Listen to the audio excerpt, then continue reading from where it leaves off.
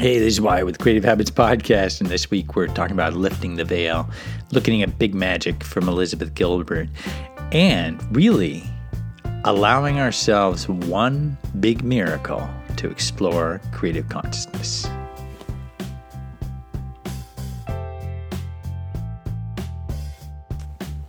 All right, so that one big miracle, the Big Bang.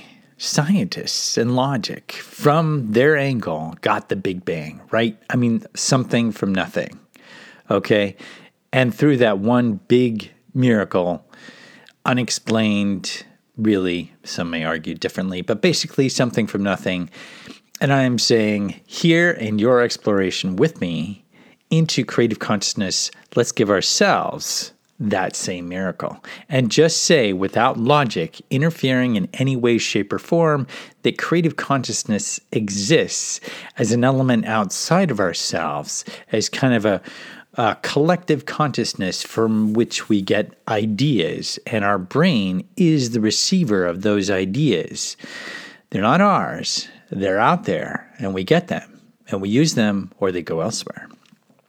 That one big miracle is what this whole podcast is going to be based on for this season. And I'm saying, go ahead, and allow for logic to take a back seat when exploring in this way. Because when you do, just as with the scientists at the Big Bang, you allow for other things to come forward, epiphanies to occur, and that tool allows you a transformational experience into creative consciousness, into creating, writing on a daily basis. It's beautiful. It's wonderful. And whether it's real or not is not up to your mind to decide, but just to allow it, even if it's while you're listening to this podcast.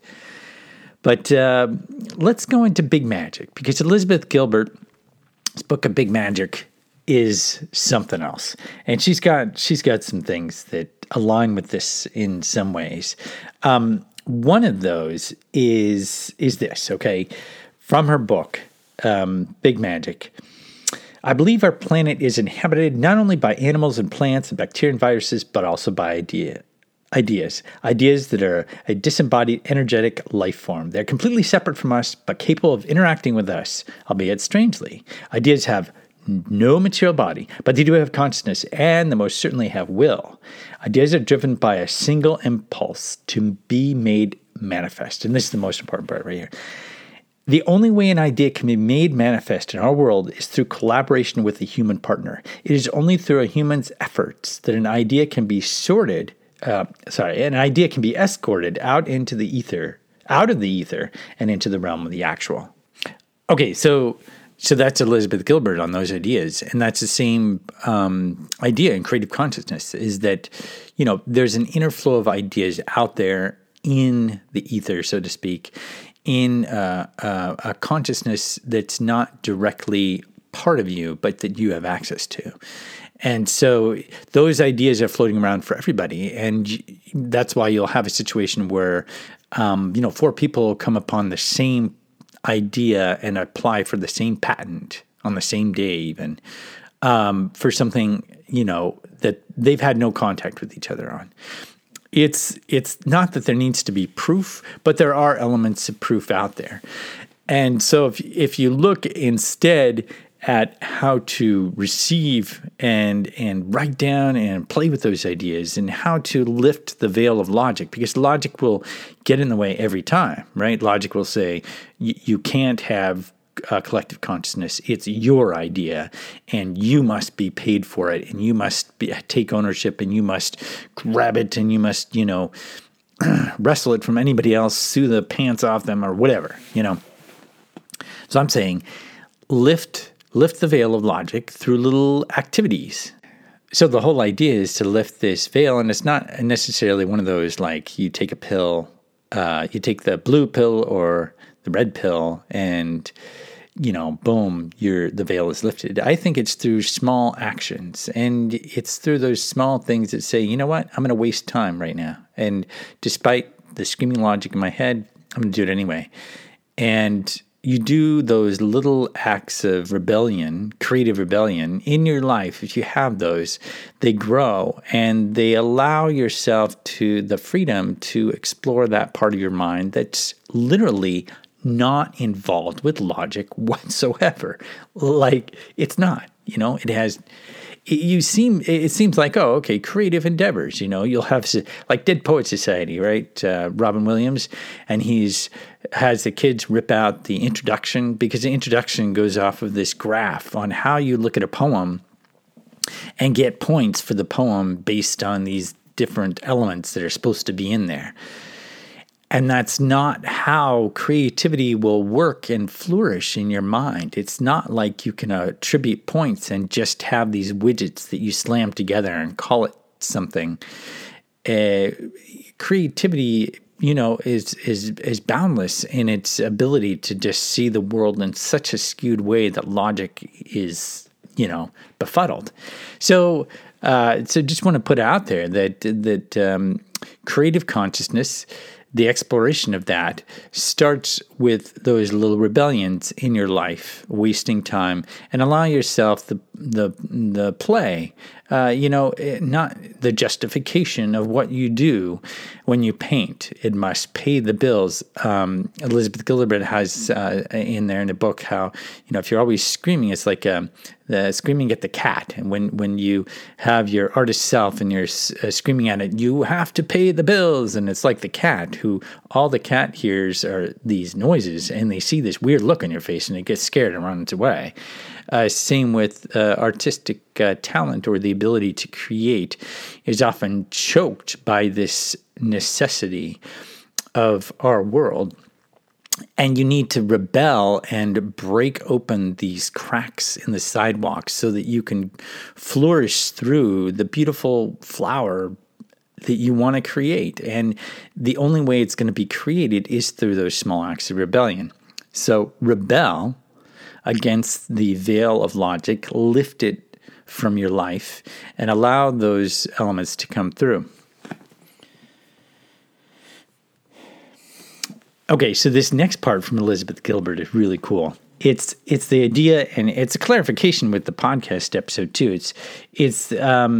Well, here it is. You're not required to save the world with your creativity.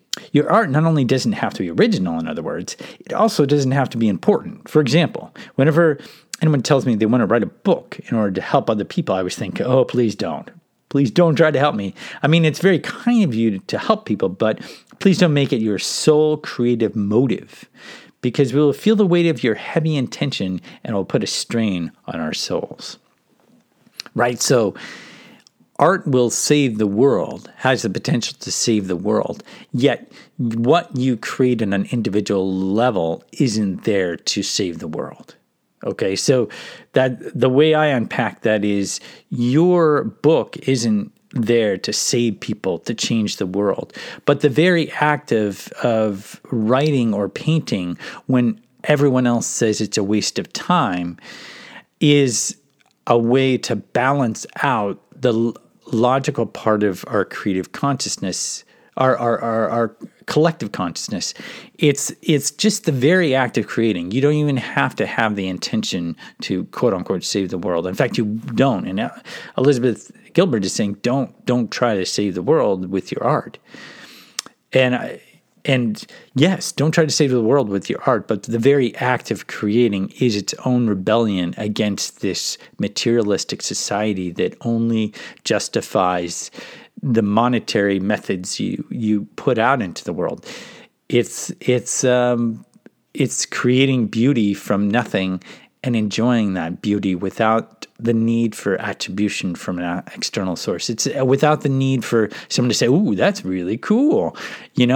It's that process. And throughout this, I've noticed in exploring the collective consciousness or the creative consciousness that often the ideas, the philosophy of, okay, it's the process, right? It's the process of creating that you want to, is the reason why you want to create, right? And so you might say that and you might believe that, but when it comes to truthfully write upon the page or paint upon the canvas, you don't feel that. In other words, it's an idealistic notion, but in the end, like maybe I want to see that this podcast gets a number of downloads, and if it doesn't, then it's worthless. Maybe I want to see that if I write a book, I get so many sales and I'm on the bestseller list, and if I don't, it's worthless.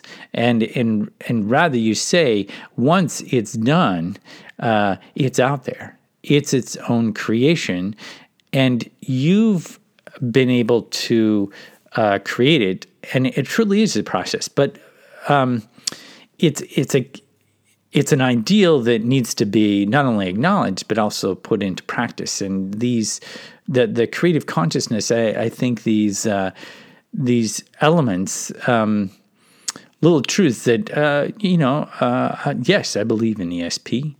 I believe in remote viewing, let's say. And it's one thing to say I believe in remote viewing, which the CIA has actually used. It's documented. But it's another to actually say I could actually remote view. Instead of saying, ooh, that's really cool, those people could do it. What if you flipped it and said you could do it? And this, I stumbled upon this one, the Iceman. And this guy is incredible. He can sit in cold water, ice water, for 2 hours, and his core body temperature remains the same. But the thing that's fascinating is not that he can do it, but that he can, in 4 days, get other people to do a similar thing. Maybe not 2 hours, but they're able to regulate their body temperature, which science has said we can't do. It's because it's automatic reflex of the body we have no control over. But in fact, he's able to get other people to have that control. It's that 4-minute mile. You know, it used to be a barrier, no longer so. People broke it. More people did it. And when you realize, oh, I could do these things, it opens up, even in the effort of doing it, it opens up a part of your mind that logic cannot go. Logic cannot see remote viewing as something that's possible, or to stay in the water when it's so cold and yet be warm. It's that effort towards those elements where logic cannot go that it frees the creative mind to explore even more. It's those little acts of rebellion. Even if you weren't able to remote view, the very process of trying it allows that little flower to grow through the concrete. It is an act of rebellion in itself.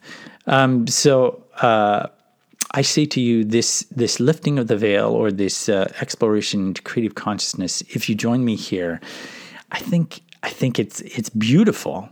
Not in the manifestation of what may occur. Let's say you could stay in the water for 2 hours, but rather than the opening of a realm of possibility that you haven't even glimpsed before this moment, or it's there's magic there. There's big magic, as Elizabeth Gilbert says.